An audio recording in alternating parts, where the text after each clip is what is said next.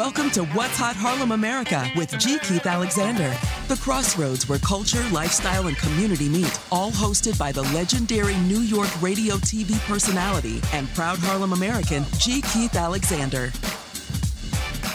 Well, thank you. Welcome to What's Hot Harlem America with G. Keith Alexander. Wherever you are, I appreciate you for joining our neighborhood as we hang out together in Harlem America. Today in the What's Hot Spotlight is Marsha Thompson. The New York Times describes her voice as a warm, agile soprano with a secure technique. Opera News stated of her Pace Pace Mio Dio that she sang with a cascade of refined yet plush Italianate sound, an expertly introspective performance. Ms. Thompson has performed with Teatro Municipal de São Paulo, Union Avenue Opera, New York City Opera, New York Grand Opera, Opera Carolina, and Mississippi Opera, to name a few.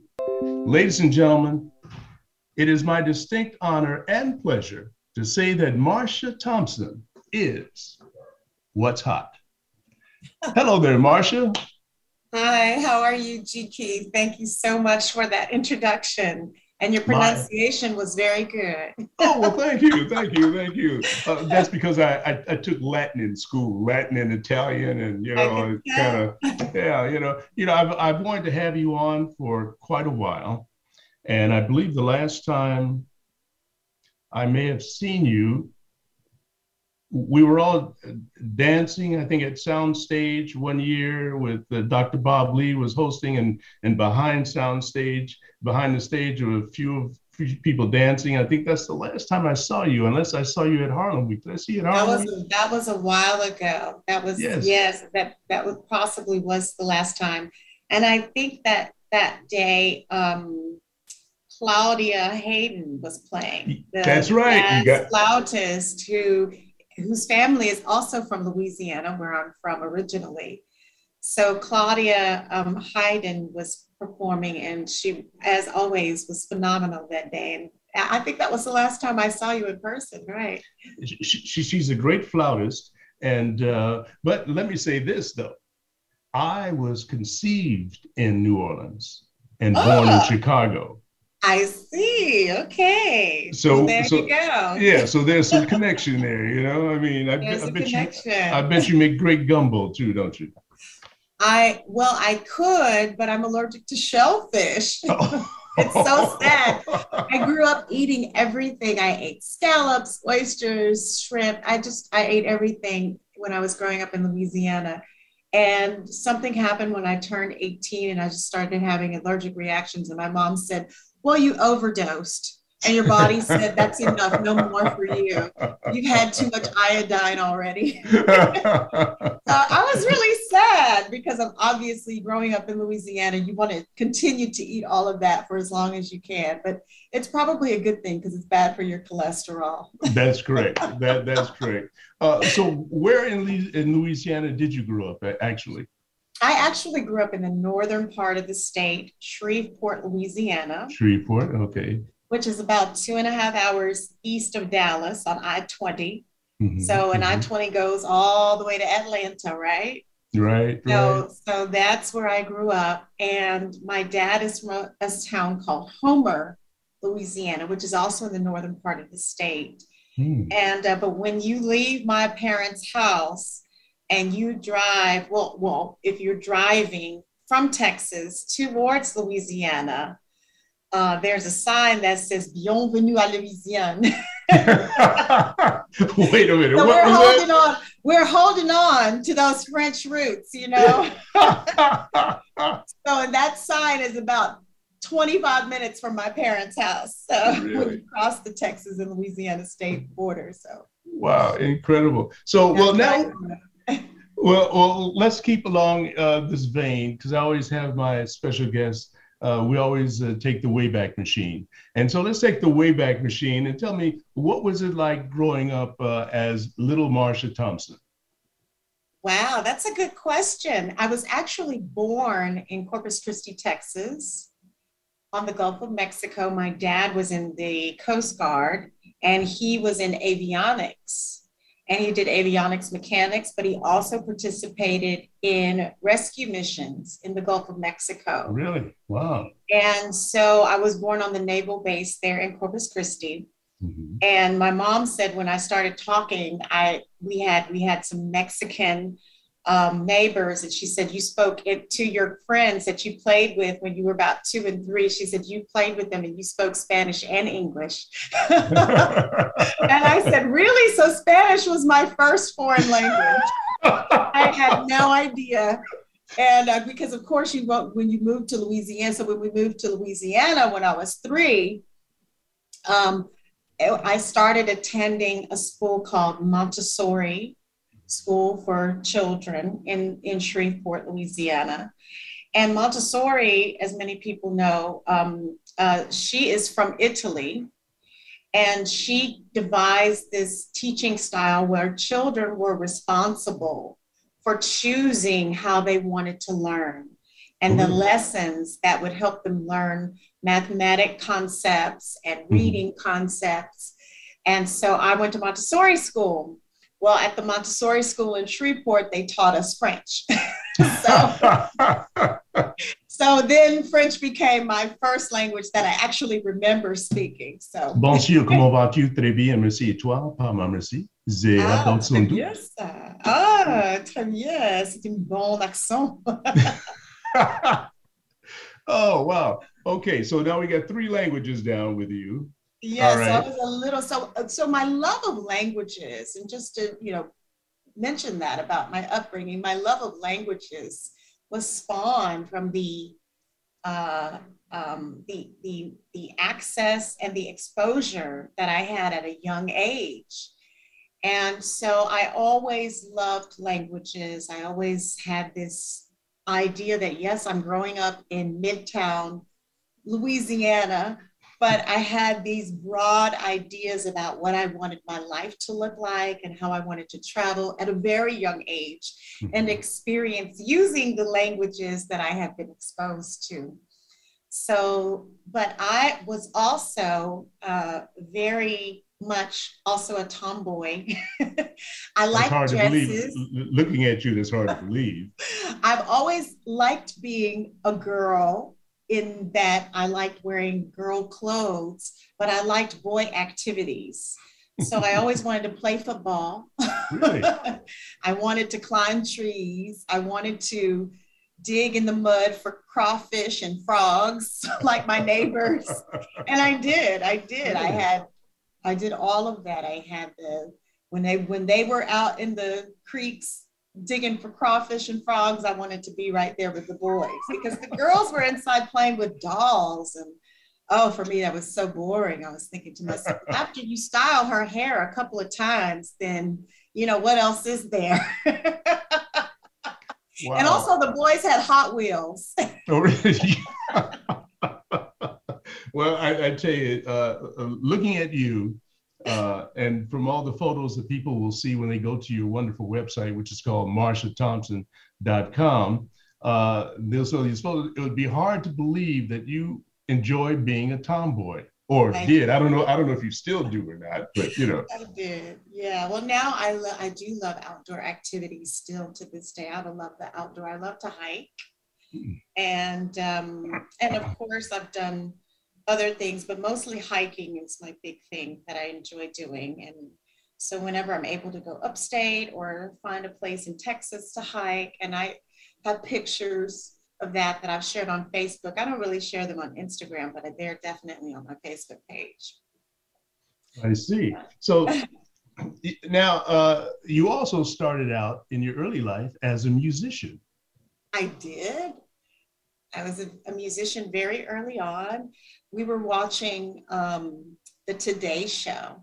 Mm-hmm. And also my parents would make me, the way that my parents trained me to be patient and to sit still as a child is they would make me sit down and watch PBS every week. And I would have to watch classical music shows that they would show on PBS. So the Boston Pop Symphony, they would take me to an outdoor symphony concert when we lived in Houston, and we lived in Corpus Christi, then Houston, then Shreveport. And so my parents were progressive in that way, and that they wanted to make sure that I was very much exposed to culture. And so I enjoyed watching people play instruments on television at an early age. So we were watching the Today Show, and they had a group of young children playing the violin and talking about the Suzuki violin method. And I looked at television, and I said, well, Mommy, well, what is that thing that they're playing? How are they pulling it across that instrument? And she said, well, that's a bow. And she said, and they pull the bow across the strings, and that's how they produce the sound. And I kept observing the little kids playing on television, and I said, yeah, I can do that. My mom said, what do you mean you can do that? She said, you have to have lessons. I was like, no. I said, you don't understand. I already know that I can do that. Wow. She says, well, why don't we just call someone and see if they have lessons in Shreveport, and maybe we can get you some lessons so you can actually learn how to do what it is you think you already know how to do.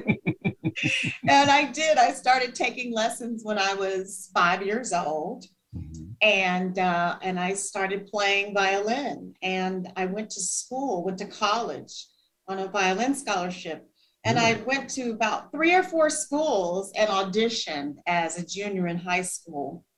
And I thought that I was going to be an orchestral violinist. So of course I applied for conservatories, and I was invited to go to the Johns Hopkins Conservatory of Music, Peabody Institute.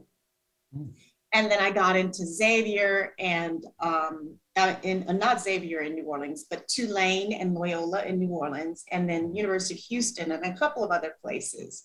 But of course I wanted to go to Peabody Institute. And my dad said, well, no, you're not going away from home. That's too far from home. You can't go that far. And so I ended up choosing the University of Houston because there was a famous violinist who taught there for many years. She was the first woman to win the Tchaikovsky Violin Concerto competition. Wow. And her name is Friedel Lack. She lived to be about 103 years old. She just died a few years ago. Really?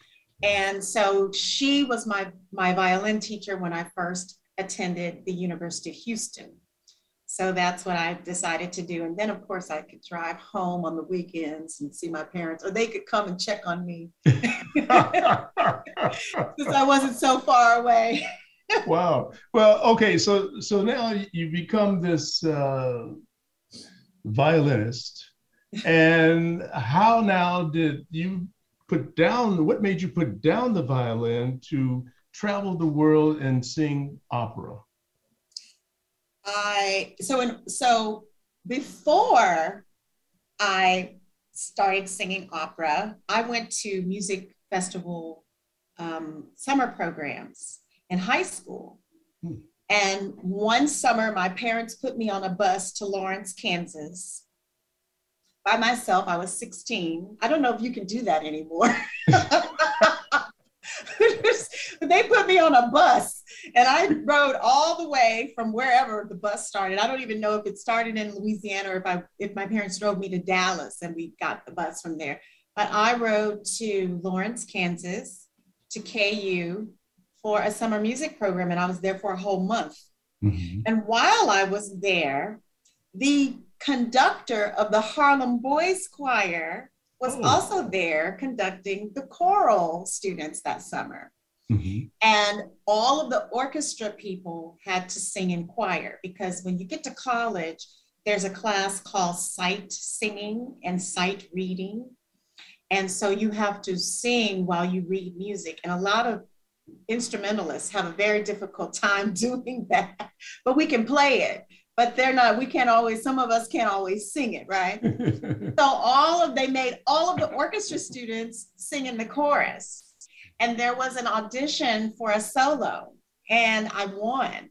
Really? But they told me, they said, you can't be the only soloist because we have our choir students to consider. And so we're going to split the solo, and you're going to share the solo with one of the choral students. And I said, okay. It was fine with me because I was just doing it for fun. But she was mad. She said, well, why do I have to share my solo with her? She's not even a real singer. And so, and the choral conductor asked me, he said, have you ever considered singing? And I said, no, I'm not going to be a singer. I said, this is just something I want to do for fun. Mm-hmm. So fast forward, I got to college at the University of Houston, and all of the orchestra players have to play in the opera pit for the school opera. Mm-hmm. And the first opera I ever played for was Handel's Alcina. Okay. So I was sitting in the pit, and it is what we call a Baroque opera. It's from the Baroque period, the Baroque era. And it is very, how should I say, it's not densely composed. So there's a lot of time during the course of the opera where instruments are not playing. So I was sitting in this pit, and I had like 32 bars of no playing. And I'm sitting there and I'm counting the music, counting my measures. Mm-hmm. And I'm counting and I'm looking on stage, and I said, yeah, they're having way more fun than us. Wow. And that's when I said, maybe I should try and do that instead, because they were singing in foreign languages. They were in costume on stage, and it just seemed like a lot more fun. And also I would still be using my music education to do something in a field that I love, but I would also be using my language skills as well. So I started taking voice lessons with the guy who was actually Beyonce's first voice teacher. Oh, really? So in Houston, at the University of Houston, he was a master's degree student. Mm-hmm. His name is David Lee Brewer. And he taught Destiny's Child when they were very young. And now I'm dating myself. And so I walked into the practice room one day, and I knocked on his door, and I said, hey, I want to learn how to sing. And he looked at me. I was very, very eccentric. I had the big hair, you know, the natural hair that people are wearing now wasn't actually so popular in the Deep South back in during the time when I was in college. So I had the big natural hair. I had the alligator skin violin case. I had on the really short shorts, and I was super eccentric. And I walked in and I said, I want to learn how to sing. And he saw my violin case. He said, why? And I said, I don't know. I just think that I'm going to be like, Aretha Franklin, and I started naming all these, Dionne Warwick. And he says, okay. And after 3 lessons, he said to me, he says, no, you are not going to sing like Aretha Franklin or Dionne Warwick. He said, you're going to sing like Leontine Price. Oh, wow. Get down. And I said, well, who is that? And he said, you need to go to the listening lab and listen to Leontine Price sing. And so when I heard her sing and I saw her picture, and I said, oh, this is the lady from the United Negro College Fund commercials. Remember? Leontine Price used to sing on a United Negro College Fund commercial. Right. And I said, oh my gosh, I've seen her before. I just didn't know her name, right? And I listened for about an hour. And after that, I said, he's right. I am going to be an opera singer. Wow. That's a beautiful story. Can we leave it there for a moment? We must take a short break. And we'll be right back. You're listening to What's Hot Harlem America with G. Keith Alexander. And my special guest this Friday is Miss Marsha Thompson. And we'll be right back with more of her story, telling us how she became this soprano in the opera world. We'll be right back.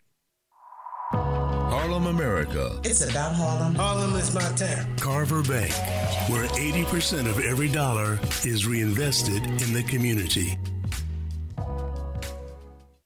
Have you ever thought about hosting your own radio podcast to establish fame, fortune, and followers for your small business? People listen to them, they subscribe to them, and they love them. As a small Black business owner, doesn't that sound like something you'd like to be a part of? Well, you can when you hire the radio podcast pros at Harlem America Digital Network. Imagine, you'll have a team of creative and technical professionals at your disposal and a 1-hour weekly radio podcast to spread the word about your business. Making your business successful with its own media is not for the faint of heart, but it can happen with a Harlem America radio podcast talk show. Get a free consultation by emailing G. Keith Alexander at HarlemAmerica.com or call D. Daniels at 480-553-5741 today.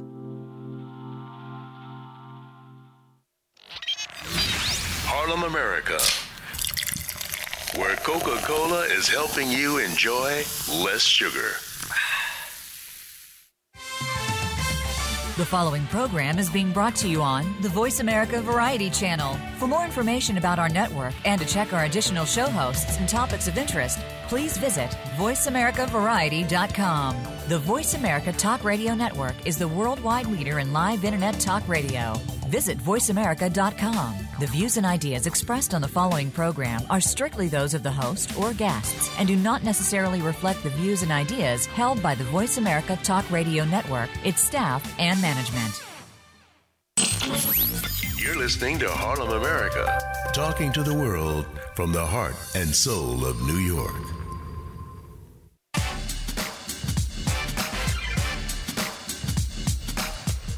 You're listening to What's Hot Harlem America with G. Keith Alexander.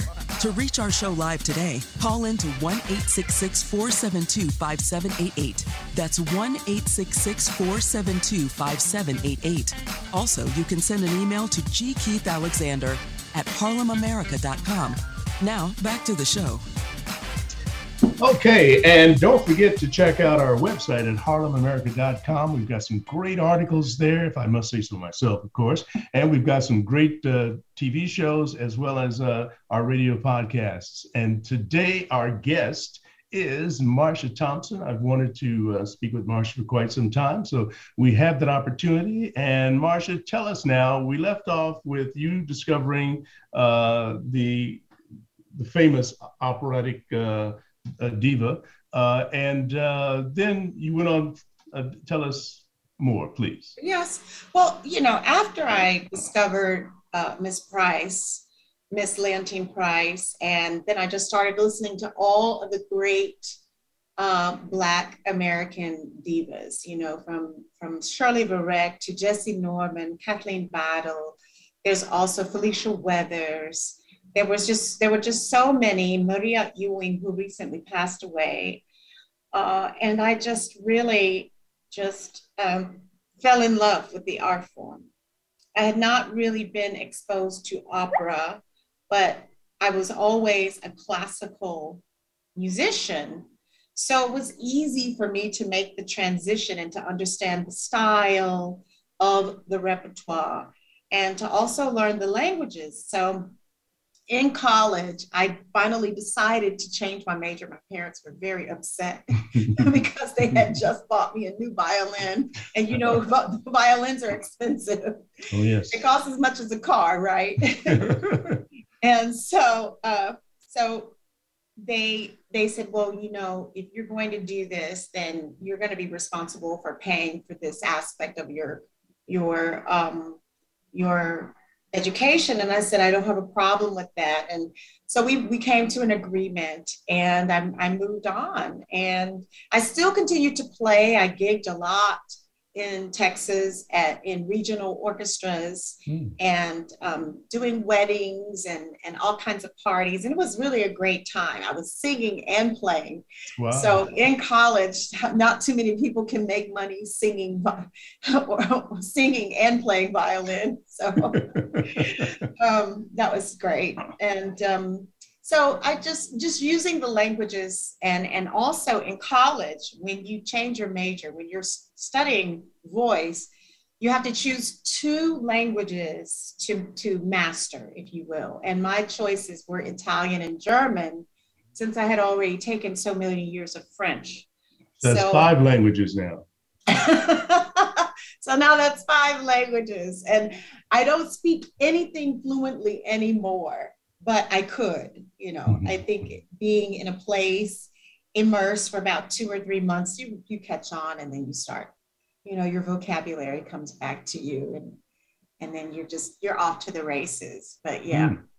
Well, let me but ask you. I still do meet people that I speak with from time to time. Yes. You do. Oh, great. Okay, so help Harlem and the Harlems of the world understand opera. What is the definition of opera? Well, opera is life set to music, life events, life instances set to music, and performed with the classical voice, bel canto.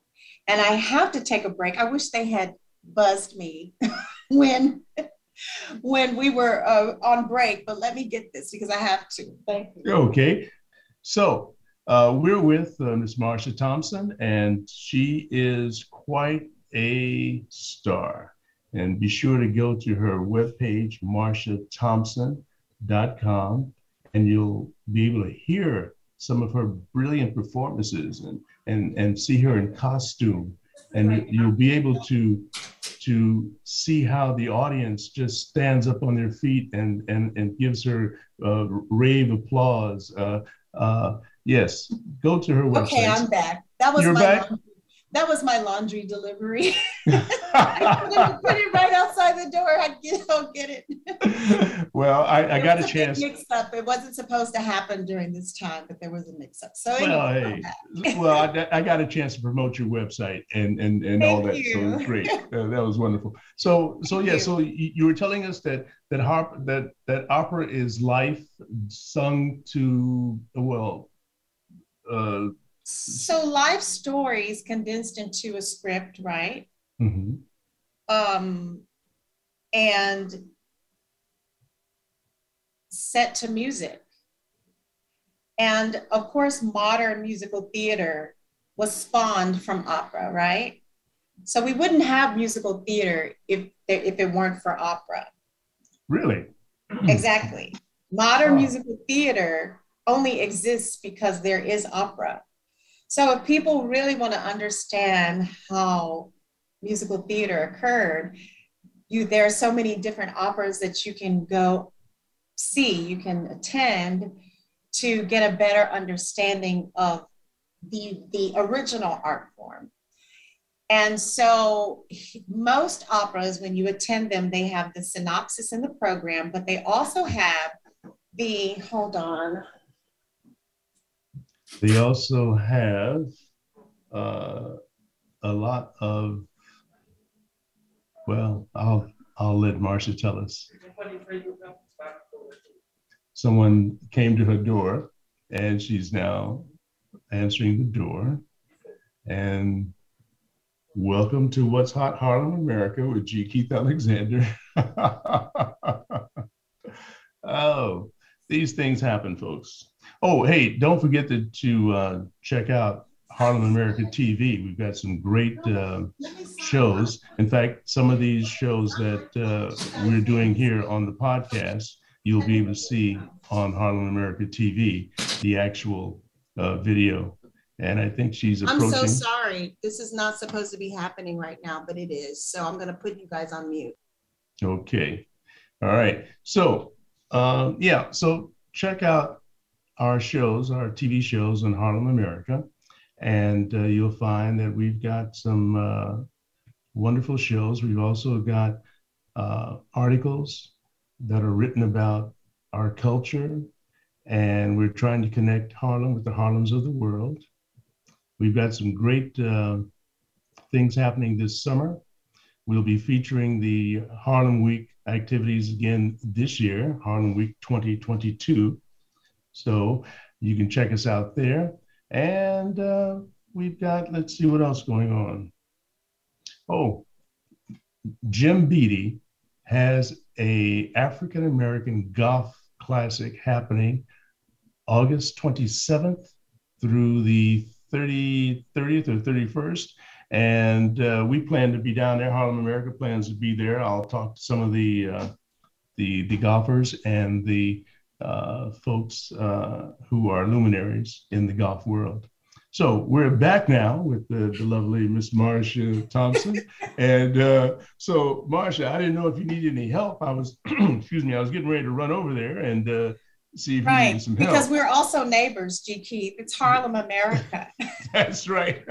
So we're all neighbors. And had he persisted, I might have called for your assistance.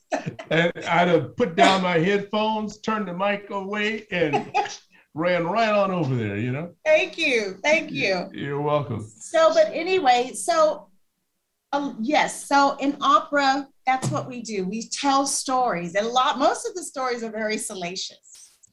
Most of them are about sex and murder and incest and adultery. And that's what people don't realize, that the stories are always very salacious and interesting. And now with new opera, there are a lot of new operas being written about also salacious stories, but about stories of our time. There was Fire Shut Up in My Bones by Terence Blanchard that they just did at the Metropolitan Opera, the first opera produced by the Metropolitan Opera by a Black composer. And it was about Fire Shut Up in My Bones, the opera based upon the book by Charles Blow. New York Times writer. Exactly. So we have a lot of new operas as well being written for the stage by Black composers, by American composers of all races, which is very exciting because the industry has opened itself up to diversity and inclusion and making sure that everyone's voice and story is heard and told. So it's not just the old-fashioned Italian opera or old-fashioned German opera that you will hear when you go to your local opera company. Oh, I'm glad you mentioned that, because that was another question I was going to get to, but I must go back to the salacious love and tragedy and I had no idea that, okay, it's wonderful. It's wonderful to see the costuming and to hear the music and to hear the language spoken that you don't know what they're talking about. But somehow you get caught up in the gestures of the performer, the passion. Yes, you know, and but I had no idea that it was all about sex and salaciousness and what else did you say? Yes, and murder. Yes. Intrigue, everything. So, well, obviously there are super titles over the top of the stage at opera companies. We have super titles. And at companies like the Metropolitan Opera, there are titles, translation titles on the back of the chair in front of you. Really? So you can see what is being sung about as it is happening right in front of you. So, well, so really what it is, really, if you're going to see an old traditional opera, it's like a live foreign film. It's like a live foreign film. And that's what I tell most people when they ask me about opera, traditional opera, and going to see it. Whereas new opera is mostly in English in this country, obviously. And it too there are also super titles for that. And we have a lot of wonderful new shows that are being produced right now. So, well, I, like many of our listeners and viewers right now, well, I'm embarrassed to say that I've not been to a full-fledged card-carrying opera yet. However, you've just given me insight as to it won't be as, I shouldn't say difficult to understand, because of now you say that they have the super titles. The super titles, and also if I'm sitting, I can see at the back of the person in front of me. I can, yeah, okay, so that's you can pretty see cool. They're right in front of you. So, of course, they're called super titles because super means high or above, super, and the subtitles are below. Okay. So usually people are thinking about foreign film and they're thinking about the subtitles being at the bottom of the screen, right? But we have super titles, they are above the stage. So it's very, very easy to look up and to see the action as it happens simultaneously. Fantastic. Now, I read somewhere where there was a debate. Two people were debating over whether or not Hamilton was an opera. It's not.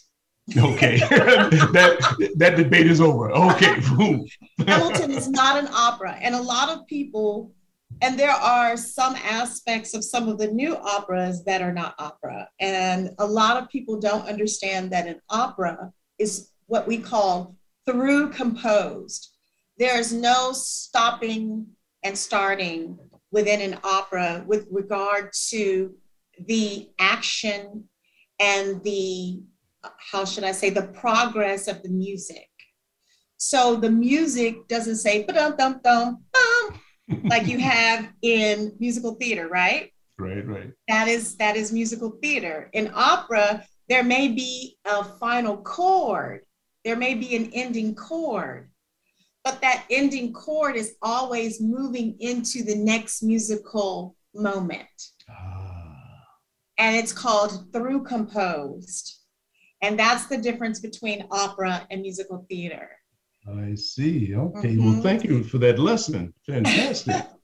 Okay. Yeah. So now you've performed in Aida and Tosca and many others. Have you always been the woman that everyone's lusted after, or am I always the woman who dies at the end? who is the love interest? Who is the star of the show? The answer is yes. Oh, great. Okay. I've always, in every opera I've sung, I've always been the leading lady, as a lot of people would say, yes. So if the name of the opera is Aida, I'm Aida. Okay. Tosca, I'm Tosca. If it's not named after the woman, I'm usually the main woman. I see. Yes, so it's been wonderful. I've been very fortunate, I will say that. When I was in college, I had a wonderful stage director who ran our program. He also was one of the teachers at the theater program, which consequently is where David Parsons, I think that's his name, Dave Parsons, or Pearson is his name, Dave Pearson. He was on that show. Oh God, now I can't think of the name of the show. I remember. Yeah, it's a show. It's The Big Bang Theory. Yes. He was on The Big Bang Theory. He was in the theater program at my school when I was in the opera program. So the same, and this is what people don't understand about opera, which is why I think it's very sad that we don't have more cross-genre mixing, like TV, film, opera, musical theater. There should be more cross-genre mixing, if you will, because opera singers specifically, we're trained in all of the genres. So we're trained to act and move and sing. We may not take legit dance classes, but we do take movement classes. And there are lots of opera singers who can move, who can do choreography. So he was over the theater program. And then I had a wonderful orchestral director at the University of Houston who I had worked with in the opera pit. I'm sorry, we must take a break. You have to take another break. Yes, but can you hold that thought? When we come back, we're going to find out what happened in the opera pit. Yes. With the director and the conductor. That's right. And we'll have more with Marsha Thompson when we return to Harlem, America with G. Keith Alexander. The home of Glasso Smart Water is Harlem, America. Harlem, America, the home of Coca-Cola Zero. Have you ever thought about hosting your own radio podcast to establish fame, fortune, and followers for your small business? People listen to them, they subscribe to them, and they love them. As a small Black business owner, doesn't that sound like something that you'd like to be a part of? Well, you can when you hire the radio podcast pros at HarlemAmerica Digital Network. Imagine you'll have a team of creative and technical professionals at your disposal and a 1-hour weekly radio podcast to spread the word about your business. Making your business successful with its own media is not for the faint at heart, but it can happen with a HarlemAmerica radio podcast talk show. Get a free consultation by emailing G. Keith Alexander at HarlemAmerica.com or call D. Daniels at 480-553-5741 today. You're listening to Harlem America. I love it a lot. For entertainment. Check it out. Check it out. Empowerment and health and wellness. Harlem America.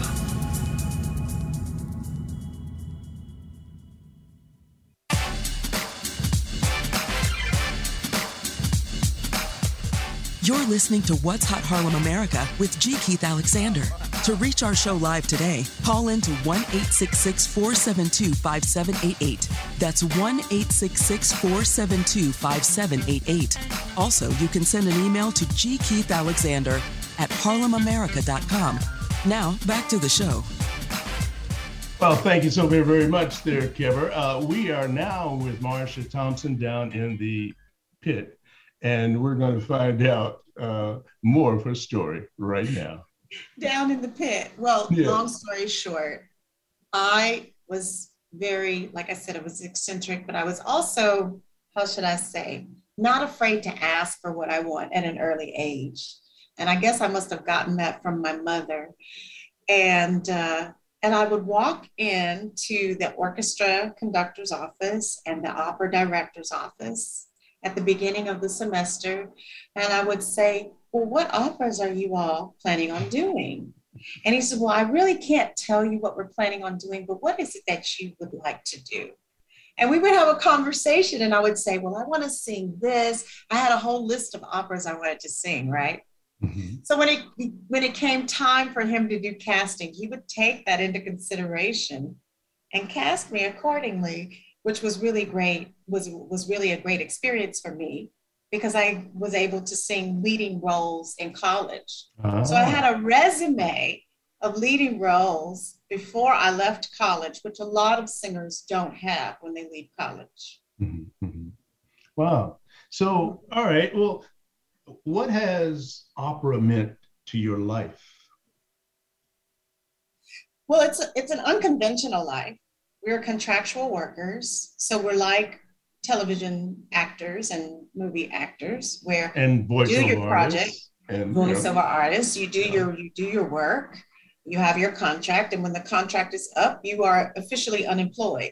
That's correct. I always tell people, you have back to back, everything back to back, and I have had spurts of that in my life, but I've also had moments where that wasn't the case, and so you learn to become multifaceted so that you can have other things that you love to do and are passionate about, and you can make money doing when you're not performing. And it has not always been easy, but I've always had what I needed. And some of what I wanted, a lot of what I wanted in some cases. Well, I always tell people that after I do a voiceover, a client has, I've talked myself out of work. Actually, I do the job and then there's no more, and then I got to find the next job. But now let's talk about your this being an opera diva, opera star. You've traveled the world, correct? I have. It's been wonderful. I sang with the Krasnoyarsk Philharmonic Orchestra in Krasnoyarsk, Siberia, Russia. Really? In 2015. That was an amazing experience. The people were very lovely, but also I knew and I realized at that time how much we were being paid and how much money that was to the local community. You're being paid in rubles? Right. We were paid in dollars, in US dollars, but it was 14-1.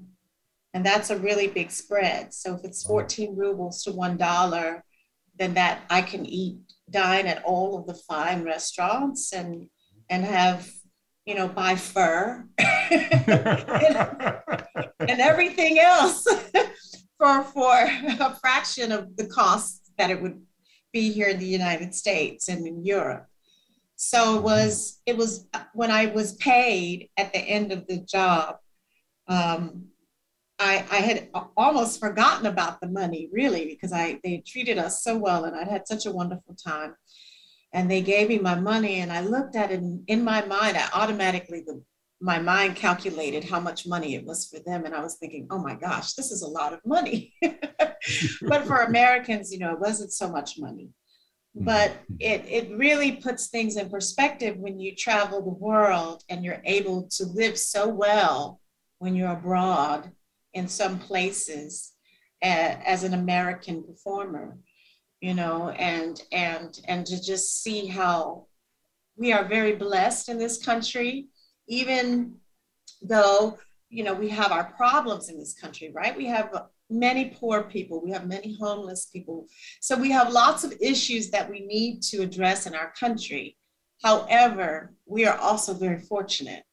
Yes. As Americans, and the United States passports is one of the best passports you can hold in the world, right? So I'm always acutely. You just reminded me. I got to get mine. Mine's expired. Okay. Oh, you must. You have to be ready, right? Someone may call you for a job somewhere else. You never know. That's right. Yeah, but it's traveling around the world just keeps you humble as well. And yes, it is glamorous. There's a glamorous aspect to it, but it's also very humbling at the same time. So aside from Russia, you've been where else? I've sung in Italy several times, Austria, Germany, France, Norway. I've not performed in Norway, but I visited Norway.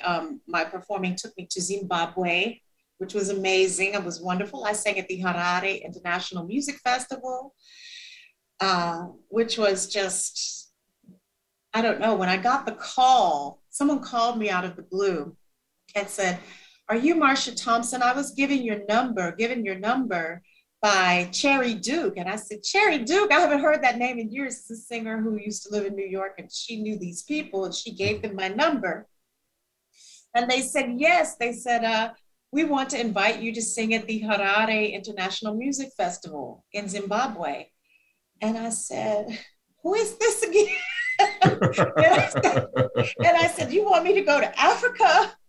And I said, "What are the dates?" And we started having this conversation. And I'm thinking, is it safe? So I was reading, because you go on the website for the United States State Department, and you want to make sure that that everything's going to be safe once you go to a place, if they have any current conflicts going on, because I wasn't sure. I mean, I knew they had conflicts from time to time in Zimbabwe.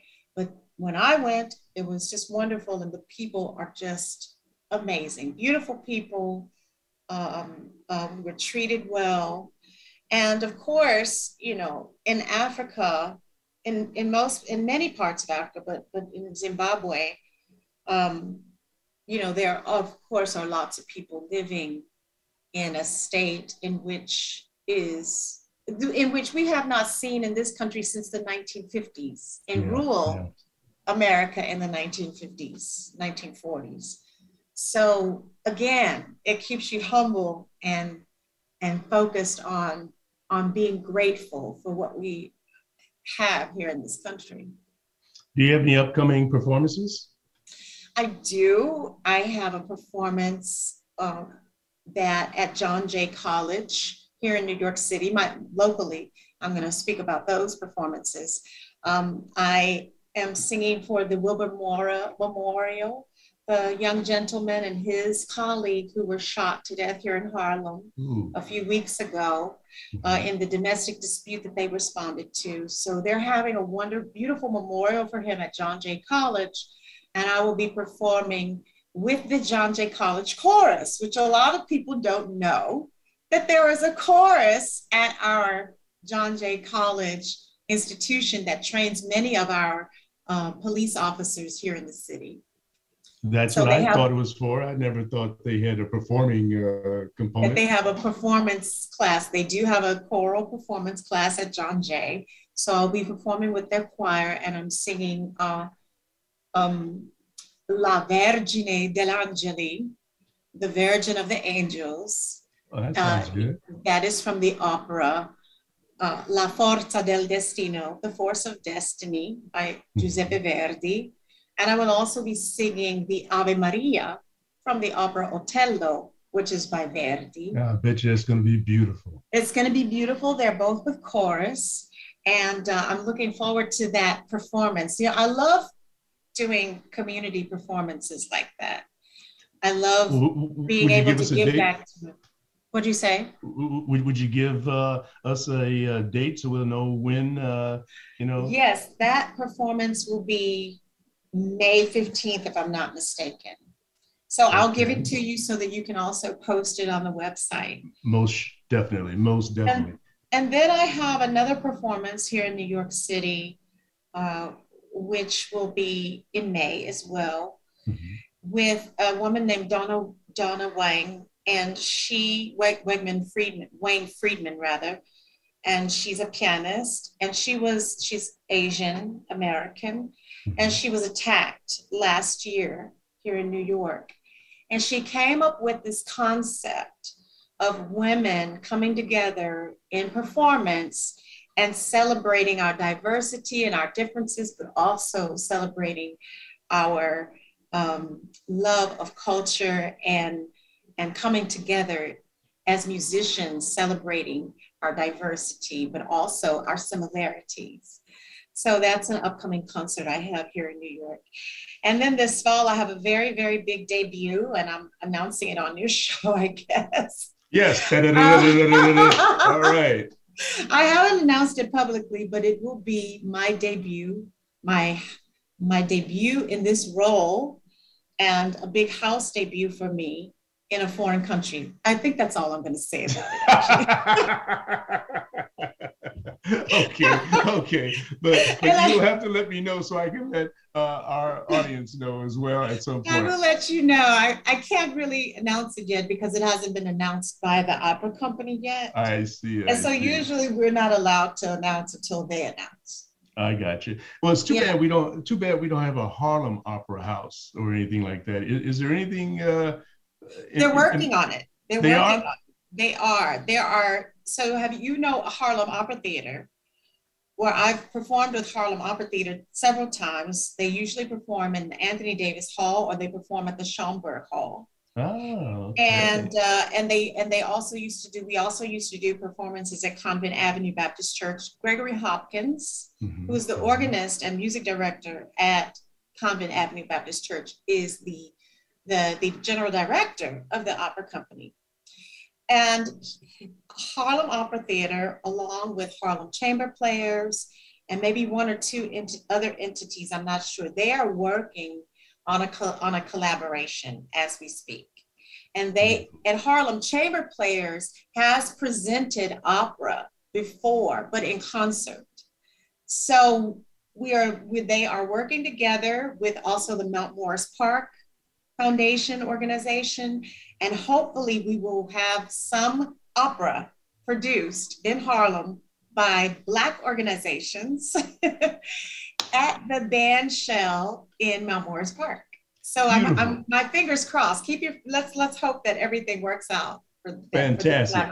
Well, this has been wonderful. We've got less than 2 minutes left, but this has been wonderful. I mean, who would have ever thought I'd have Marsha Thompson and her laundryman on my show? Oh, it's so awful. I apologize to the audience. Please forgive me. I mean, it's just, I just don't understand, but it makes for good TV. It makes for good TV. So I just want to thank you so very, very much. And you will have your page on Harlem America, where folks will be able to go and listen to you actually perform and sing some of your wonderful songs, arias. And do we get to see you die or anything like that? No, we don't get to see you die. No. So in opera, it's kind of hard to get full length performances recorded.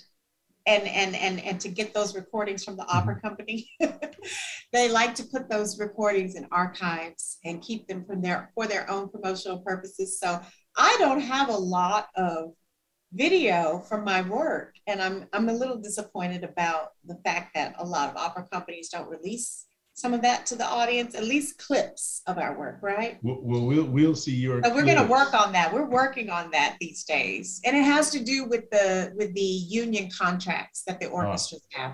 Gotcha. So that's why we don't get those recordings so often, so readily, so easily. So let us say it's been my pleasure, and thank you so very, very much I know you're very busy and you could have done anything else other than be here today, but you chose to be with us, and I thank you.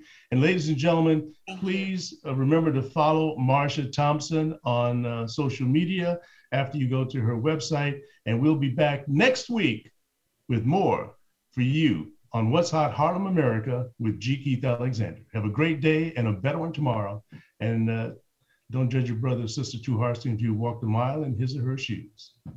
Bye-bye. Thank you. Thank you. Bye-bye, everybody.